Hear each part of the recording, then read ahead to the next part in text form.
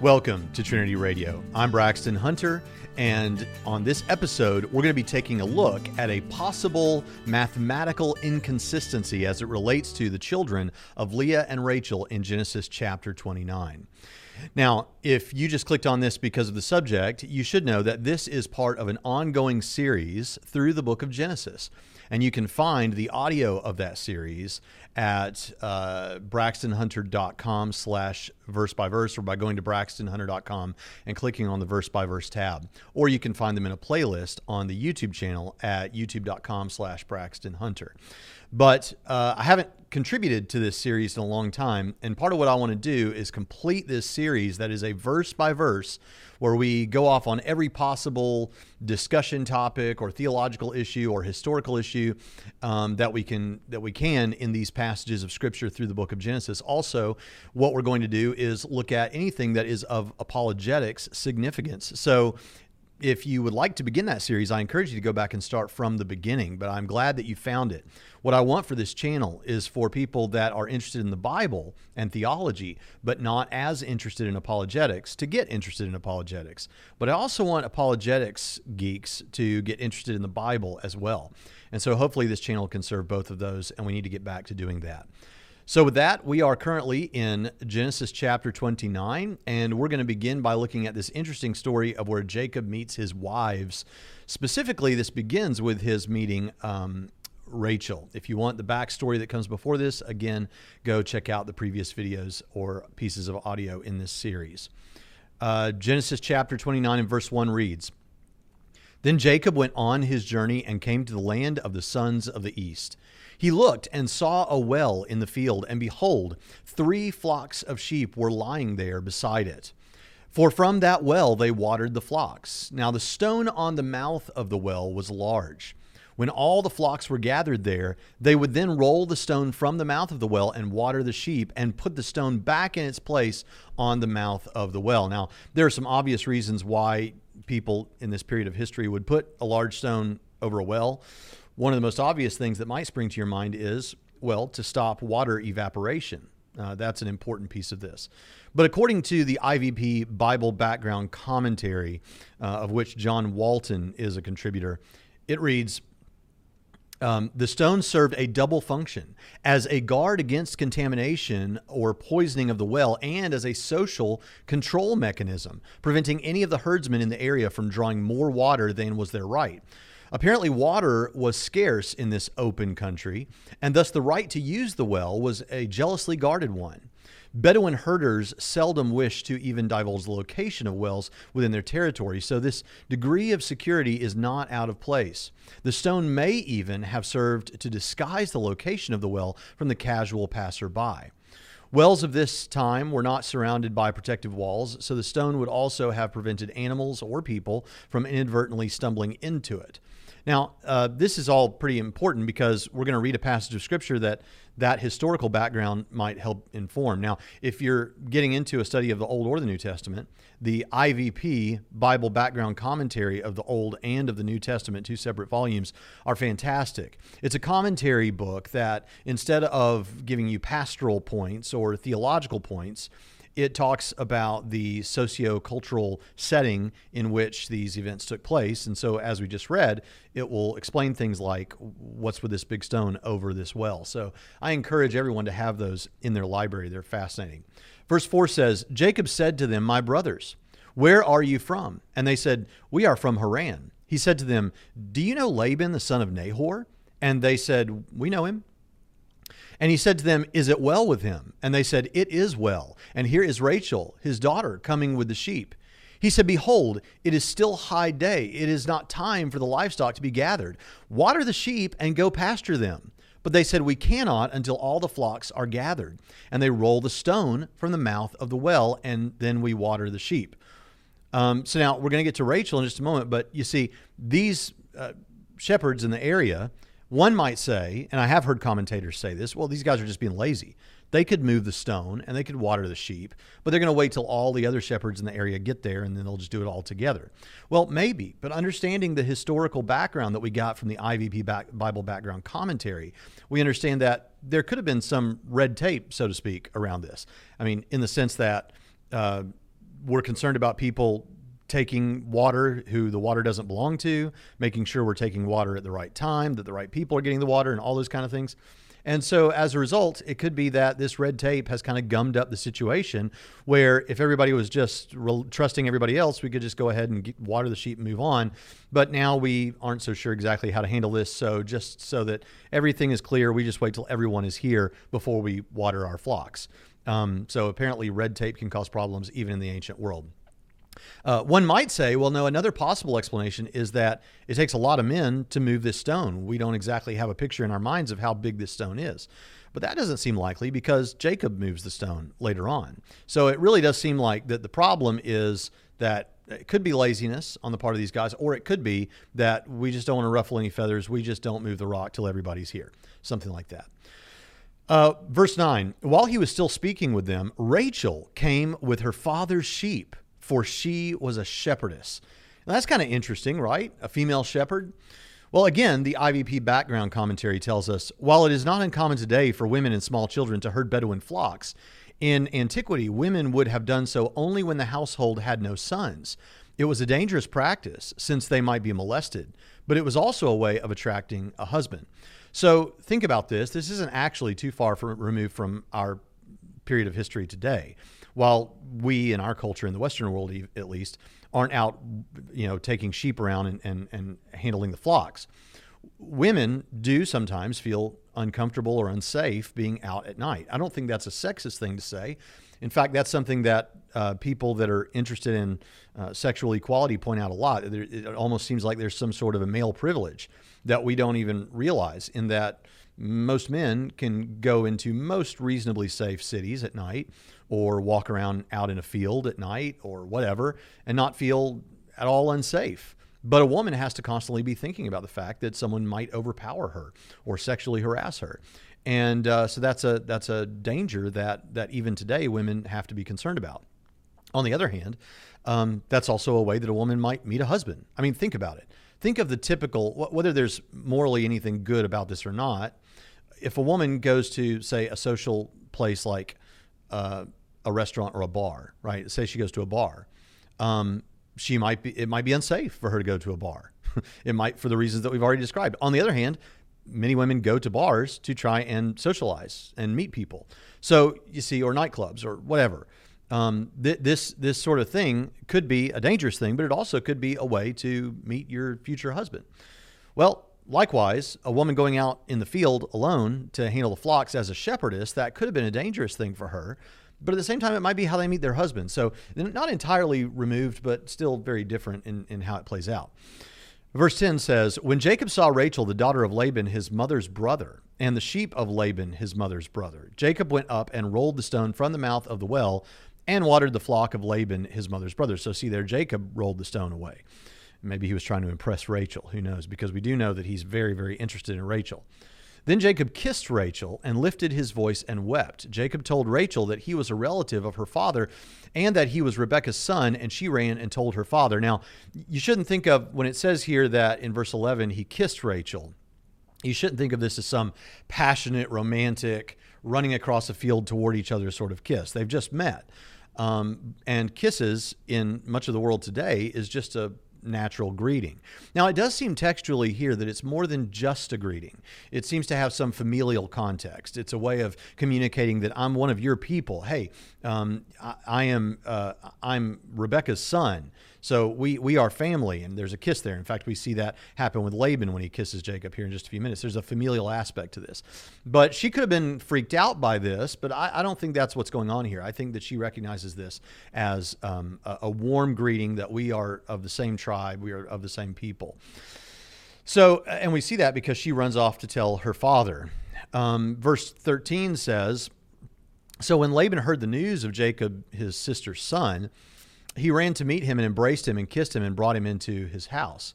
Then he related to Laban all these things. Laban said to him, surely you are my bone and my flesh. And he stayed with him a month. Then Laban said to Jacob, because you are my relative, should you therefore serve me for nothing? So apparently Jacob has been here for a month, and he's been helping out with the agricultural chores and things with the livestock, perhaps, and that sort of thing. Again, not too far removed from how things would be today. If you had a relative that came and stayed with you and they were there for as long as a month, at some point, we wouldn't want them to be helping out because they're our guests, but at some point they might feel compelled to help out with the laundry or perhaps mow the lawn or something like that, or go buy some groceries. That would be normal even today. So certainly in a situation like this, Jacob's been there for a while. He's able to do this sort of work. So now he's going to help out with some of the chores and the tasks of the daily activities there in Laban's household. But what it does show us is that there's no contract. There's been no agreement about what he would do. He's just kind of been doing this because we're family and doing this out of the goodness of his heart. But if someone's going to stay there for an extended period of time, and it's looking like Jacob's not wanting to leave. Now, obviously from previous chapters, we know that he has a motivation to be here and not back home. And also now that he's seen Rachel, oh man, he's really got a motivation to be here now. So if he's going to be here for an extended period of time, particularly if it's going to be years, we might as well draw up some sort of an agreement about the work that he's going to be doing here. So, all right. So let's continue and see what that is. Tell me, what shall your wages be? Now Laban had 2 daughters, verse 16 says. The name of the older was Leah, and the name of the younger was Rachel. And Leah's eyes were weak, but Rachel was beautiful of form and face. Now, this is odd. Obviously, we see here what's communicated clearly is that Jacob is totally into Rachel, not at the very least, not as interested, if interested at all, in Leah. But it says something weird here because it says that she's got weak eyes. Leah has weak eyes. Well, what in the world is meant by weak eyes? Well, it could mean that there was something medically wrong with her eyes. But this doesn't seem correct because we see that the context of this is that we're seeing a comparison of beauty. It seems most natural to read this, that he's comparing the physical beauty of Leah and Rachel, and we're getting a comparison there, and we see that Leah's eyes are weak. Well, there actually is some precedence for this in the historical background of these things, that someone with weak eyes could be a way of indicating that they don't have as dark of eyes, which would have been unusual in that culture, to say the least. Maybe she has blue eyes or something like this. And this could look ghostly or something, and didn't look as appealing or as attractive to people at that time. But in any case, something's up with her eyes.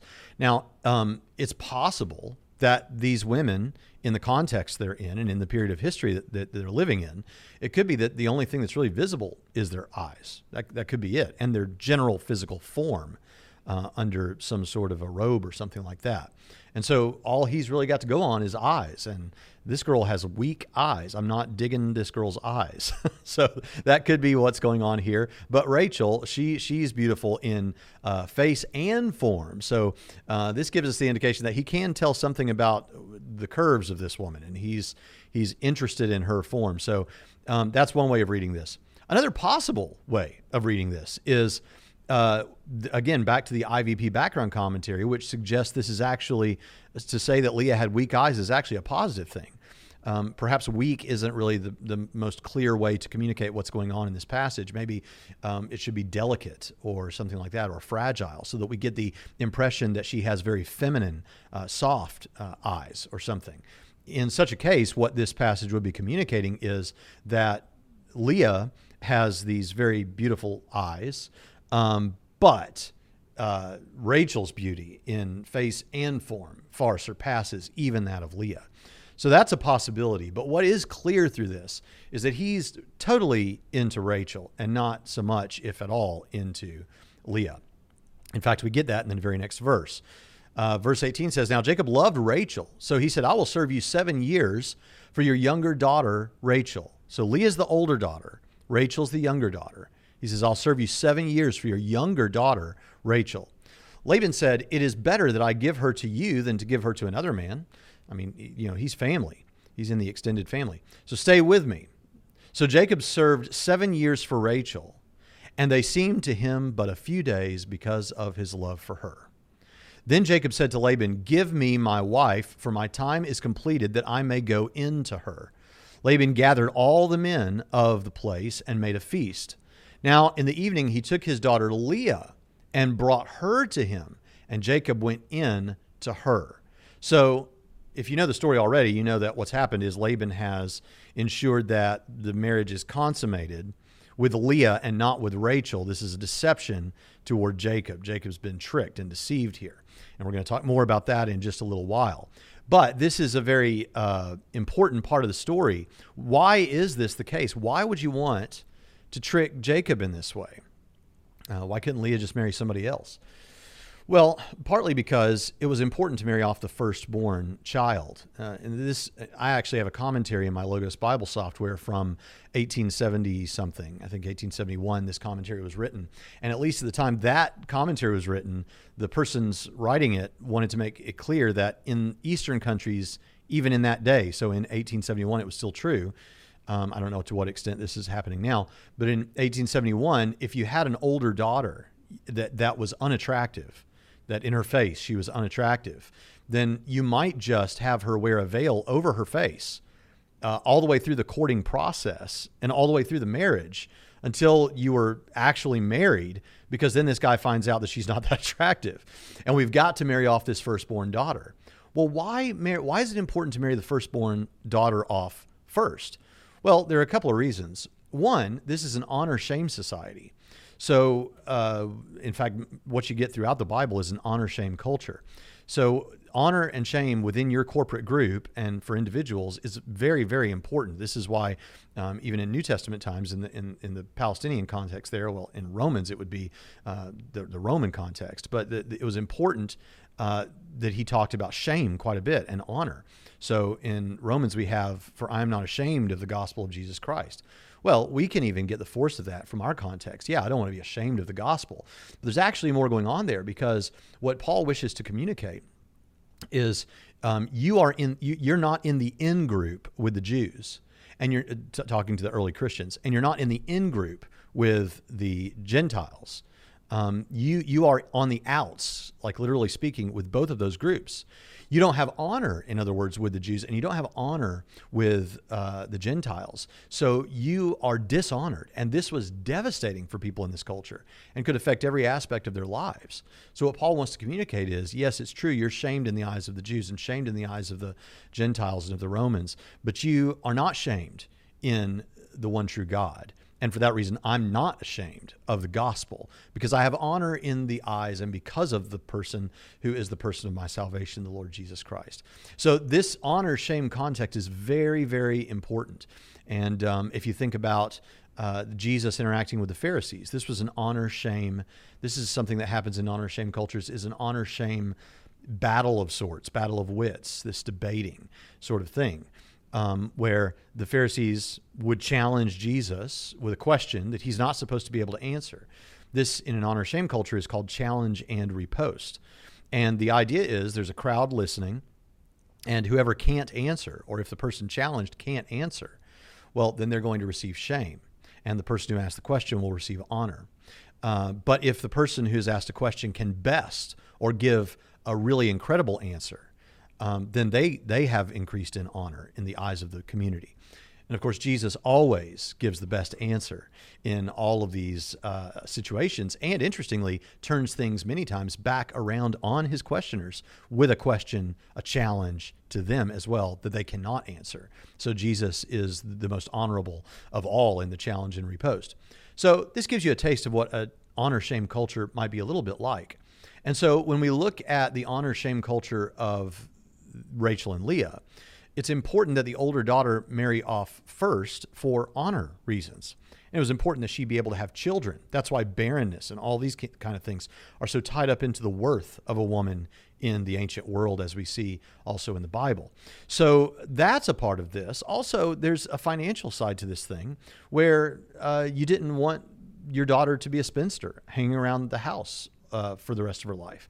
You want her to go out and become a woman and have this coming of age sort of situation and become a part of an independent family. And that will, again, increase your honor.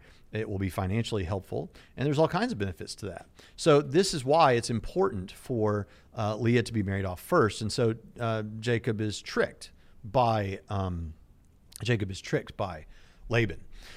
Now, this woman was apparently completely covered. Leah was obviously completely covered, perhaps both women if Rachel was present. because Jacob doesn't know. You might read this story and think, well, how is this even possible that he's so in love with Rachel? And yet he takes Leah back to the house. He's married to Leah now. He takes her back to the house or the tent or whatever, and he has intercourse with her, not realizing it. How is all this possible? Well, it's actually not that strange. There's several, television programs make use of this quite often, that if someone is inebriated or something like that, they may not realize who they went to bed with. So we're already aware of this in our culture today. There's nothing really all that crazy about the concept that this could happen. And it could be that what's a part of a feast like this that Laban has put on is that there is alcohol present. So perhaps Jacob was, in some sense, intoxicated. But then on top of that, remember, it would not have been, I don't see any reason to think it would have been unusual to think that a bride like this would be wearing a veil that might cover her. You're going back with a potentially intoxicated man to a tent that is low lit. It's not like we have LED lights in every room. And so this whole thing is conceivable. This could happen. That Jacob doesn't realize until the morning what exactly has been done to him. So verse 24, Laban also gave his maid Zilpah to his daughter Leah as a maid. Now it would have been normal to give, just like it is today, to give a wedding gift, but for the family to give a special wedding gift to their daughter as a part of her marriage process. And one thing that would have been a great wedding gift, we shouldn't think about people as gifts, right? But one thing that would have been a great arrangement, we could say, is for your daughter to have a handmaiden. And this would have been a wonderful thing because, for one thing, this is a coming of age situation for her. She's now no longer just a part of her father's household. She now is a part of her own household with her own handmaiden. She is a woman in the truest sense in this sociocultural context. And also this handmaiden could help out around the house and do a lot of things to help out that way. So it would be a great help to her as well. So this is the reason for the giving of a handmaiden. And we'll see that Rachel has a maid as well. But these maids are going to be very, very important, of Zilpah and Bilhah. By the way, if you're expecting a daughter, perhaps you can consider these names, Zilpah or Bilhah. But these women are going to be important because they're going to give birth to some of the sons of Jacob. Verse 25, so it came about in the morning that, behold, it was Leah. And he said to Laban, what is this you have done to me? Was it not for Rachel that I served with you? Why then have you deceived me? But Laban said, it is not the practice in our place to marry off the younger before the firstborn. Complete the week of this one, and we will give you the other also for the service which you shall serve with me for another 7 years. So he's, at least the way this is reading right now, we're going to talk more about this in a moment. It looks like he's worked 7 years waiting to get Rachel. He gets done with the 7 years and it's not Rachel, it's Leah. And now he's got a contract for another 7 years to get the woman he really loves, Rachel, in a bigamous marriage relationship. Lots to discuss and dig into there in just a few moments. Jacob did so and completed her week, and he gave him his daughter Rachel as wife. Laban also gave his maid Bilhah to his daughter Rachel as her maid. So Jacob went in to Rachel also, and indeed he loved Rachel more than Leah. And he served with Laban for another 7 years. So now we got a problem here that we've got to figure out, a couple of problems. And this could be the reason why I've titled this or put on the thumbnail something that indicates a possible inconsistency or Bible contradiction here. And if it is, it's an implicit contradiction, not an explicit one, because you kind of have to dig into the numbers to figure it out. So we know that Jacob was with Laban in Laban's household for 20 years. And during that time, he has 11 sons and 1 daughter. Now, the question that you'll see why this is important in a moment is, when did he start having children? It sounds like he didn't get Leah until he'd been there 7 years. The most wooden reading of this text seems to imply he didn't get Leah until he'd been there for 7 years. So if he was going to be there for 20 years, 7 years have gone by. We're now at 13. Let's see, 13, 14, 15, 16, 17, 18, 19, 20. Yeah.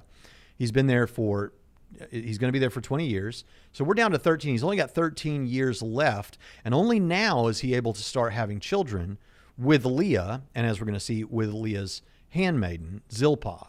So that's, he's going to have 11 kids, 12 kids, 11 sons and 1 daughter during this 13-year period. But it's actually gets a little bit more difficult than that. Because if he works 7 years to get Rachel, that would put us, before he's able to have children with Rachel, at 6 years that he's got left on his 20. Right? So after 7 years, he gets Leah. Now we've got 13 years left. 7 more years, we're at 6.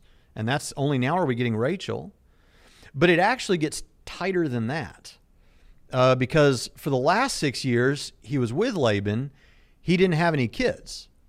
And now the reason that we know that is he had no kids when he was with Laban after Joseph. And Joseph, after Joseph was born, he told Laban he had fulfilled his obligation. Well, what was his obligation? 14 years. And he says this in chapter 30, actually, verse 26, chapter 30, verse 26. And then we know he stayed 6 more years because we learn in chapter 31 and verse 38 that he was there for 20 years. Now, the weeks of years thing gets complicated here. That sometimes, depending on your Bible translation, when it talks about fulfill her week, this means a week of years, like 7 years. Now, the weeks of years thing gets complicated here. It could be that a literal 7 days after he married Leah, Laban gave Jacob Rachel. Like, so he worked 7 years, got Leah, and then he complains, and that Laban says, all right, fine, I'll just go ahead and you can marry Rachel now. And it was literally 7 days later.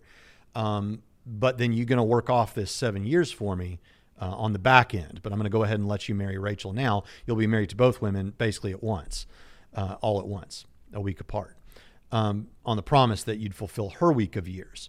So that he basically got both wives at essentially the same time.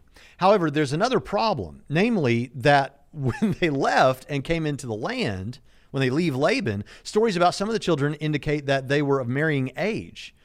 But on this theory, the oldest any of them could be is 13, not marrying age.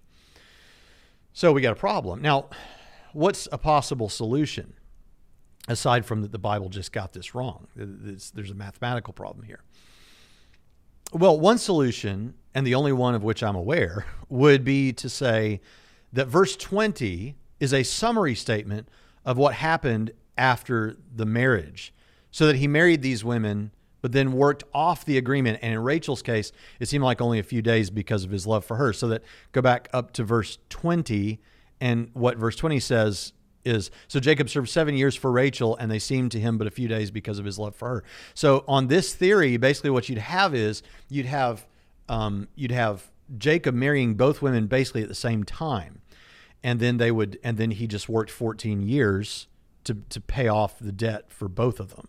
Now, if that sounds odd to you or like I'm stretching, it's not entirely clean. I mean, when you're reading this, it certainly does seem to give the impression that he worked 7 years, got one, worked 7 years, got another one, and then was there for 6 years with no kids and then left. That's what it seems like it could be saying. However, there actually is something internal to the story that might give us an indication that the explanation that he married both of them upon first arriving here is actually what happened. And that explanation or that indication would be his relationship to Laban. This is his mother's brother, and this is your uncle. It's not like you're just some guy. In fact, one of the reasons that Laban said, yeah, it'd be better for her to marry you than somebody else is because he's in the family. So there's a level of connection here. There's a level of trust and affection. At least there was at the beginning of this situation, if not later.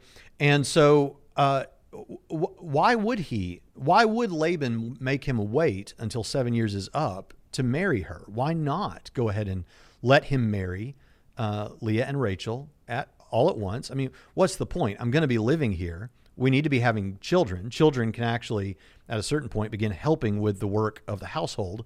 So why wouldn't we go ahead and have children? Why wouldn't I go ahead and let you marry my daughters? Especially when we're talking about at an age where we want to make sure that they're able to bear a large number of kids.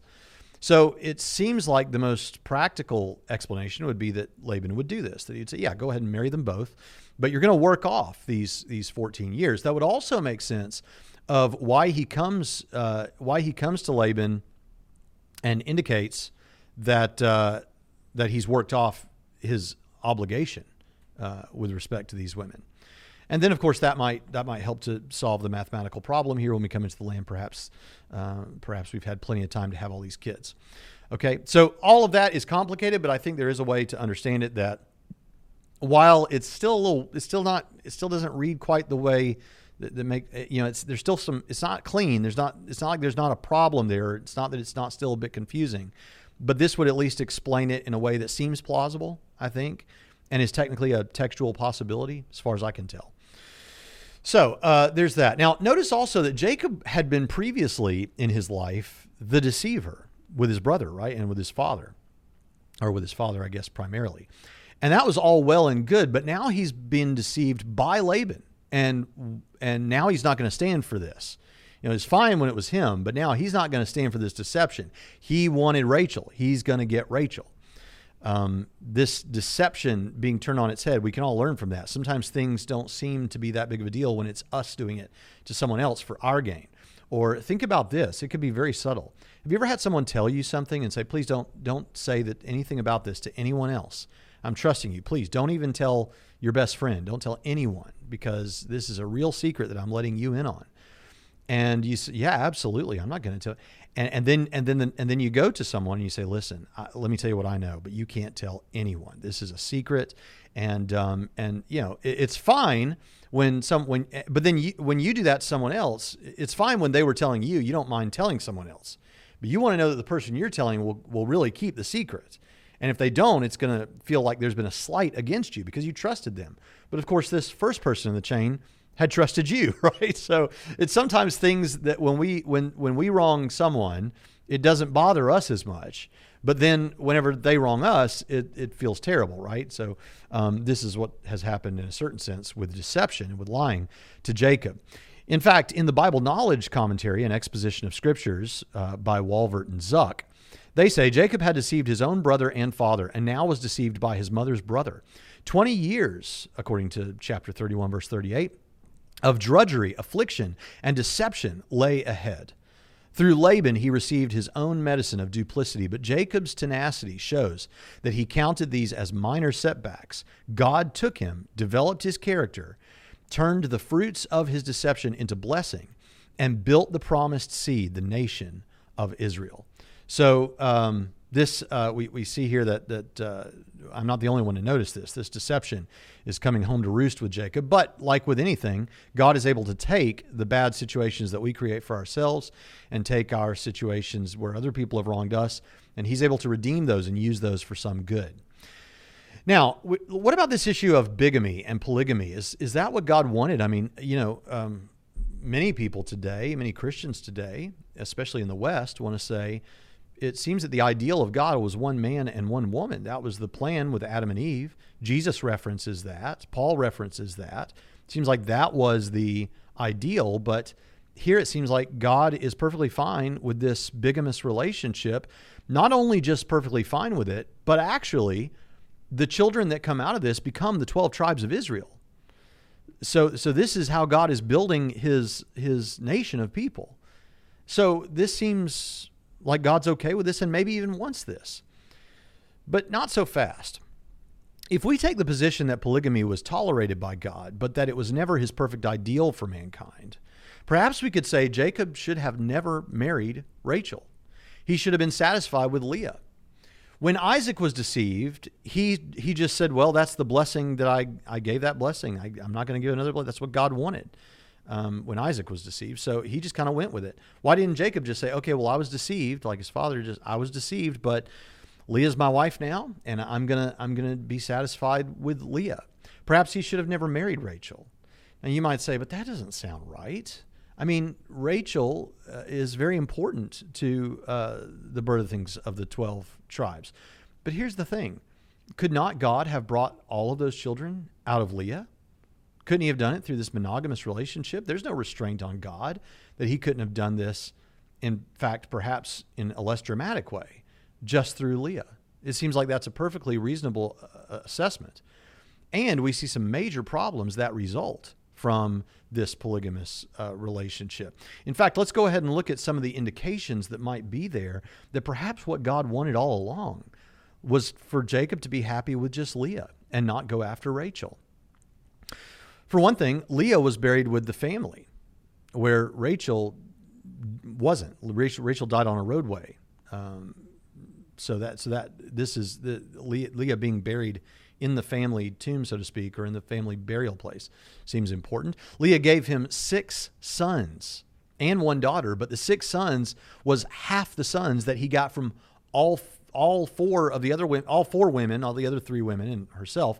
6 were half of the 12 tribes that you're going to get. The other women just had 2 apiece, the 2 handmaidens and Rachel.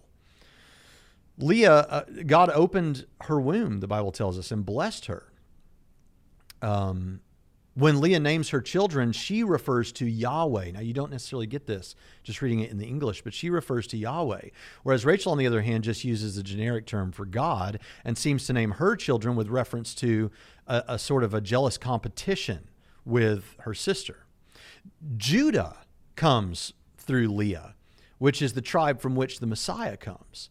So all of these things seem to be very, very important and seem to indicate maybe that what was intended all along was that these children would come through Leah alone, and that Jacob should have just been satisfied with Leah. And this is important because sometimes when people want to talk about the possibility that maybe polygamous relationships are perfectly fine in God's eyes, they will point to the fact that the 12 tribes come out of these women. But don't forget to notice that these 12 tribes also come out of handmaidens. And I don't think that any Christian I know today wants to say it's okay to have multiple wives and handmaidens. So just because we see something happening and God working in the midst of it doesn't mean it's the ideal. In fact, in the New Bible Commentary, 21st Century Edition by D.A. Carson and Gordon Wenham, they say, God never intended bigamy to be practiced, for he gave Adam only 1 wife. And chapter 4, verse 19 through 24 gives a glimpse of how brutal bigamists can be. Here, however, we view the tragedy from the wife's side. Having been tricked into marrying Leah, Jacob never really loved her or her children. Indeed, he does not ever seem to have regarded her as his wife. But she was desperate for his affection, as the names she gave to each of the children indicate. Her deepest desire was that my husband will love me now. But her efforts to achieve this never worked. Rachel, on the other hand, was consumed with jealousy because Leah had succeeded in bearing children, whereas she remained childless. Jacob may have loved her, but what she wanted was a baby. She pleaded with him, "Give me children or I'll die." So you can see that this created just jealousy, insecurity, all kinds of major problems because of this bigamist and polygamist situation. Now, at this point, I think it would be important for us to take a look at the family tree of Jacob as it relates to these children and from where they come. If you're listening to this by audio, there is a video component, and I'm going to have it on the screen if you want to go check that out at the YouTube channel, Braxton, youtube.com/Braxton Hunter, and go to the Genesis playlist. But here we see on the screen Jacob's family tree. So we see that Jacob had relations with Leah, Bilhah, Zilpah. Those are the 2 handmaidens, Bilhah and Zilpah. And of course, Rachel. And now with Leah, you can see, look at all the children that Leah has. Reuben, Simeon, Levi, Judah, Issachar, Zebulun, and then the daughter Dinah. With Bilhah, he has Dan and Naphtali. With Zilpah, Gad and Asher. And then with Rachel, Joseph and Benjamin. So this might be a helpful thing to come back to remember this whole thing and keep track of it. That's very important and can be helpful to keep all these things we're talking about straight. So there you go. Hopefully that was helpful. Verse 31, now the Lord saw that Leah was unloved, and he opened her womb, but Rachel was barren. Leah conceived and bore a son and named him Reuben, for she said, because the Lord has seen my affliction, surely now my husband will love me. Then she conceived again and bore a son and said, because the Lord has heard that I am unloved, he has therefore given me this son also. So she named him Simeon. She conceived again and bore a son and said, now this time my husband will become attached to me, because I have borne him 3 sons. Therefore he was named Levi.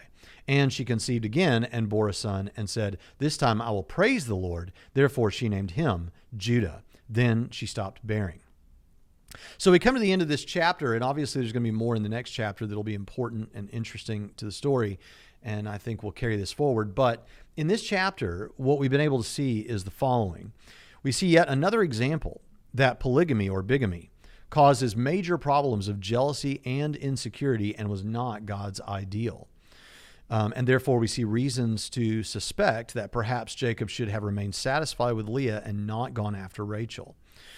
We see the birth of 11 of the 12 sons of Jacob and the birth of Dinah, his daughter. And we see the deception of Jacob, who had previously been a deceiver. And finally, a possible solution to what some people consider to be a mathematical inconsistency in the Bible. So I hope you've enjoyed this time that we have together, and we'll pick up with chapter 30 next time. And if you are not yet listening to this as an audio version, it is available again at trinityradio.org or braxtonhunter.com. That takes you to the same place. You can click on the verse by verse there and download the audio for free. And if you are listening to the audio version and you like to see some of the video components, starting with this, all of the episodes are available on the YouTube channel, but starting with this video, there may be on-screen components that will help to enrich the experience. And you can get those by going to youtube.com/BraxtonHunter and looking at the Genesis series playlist. And with that, I've enjoyed this time that we've had together, and I'll see you next time.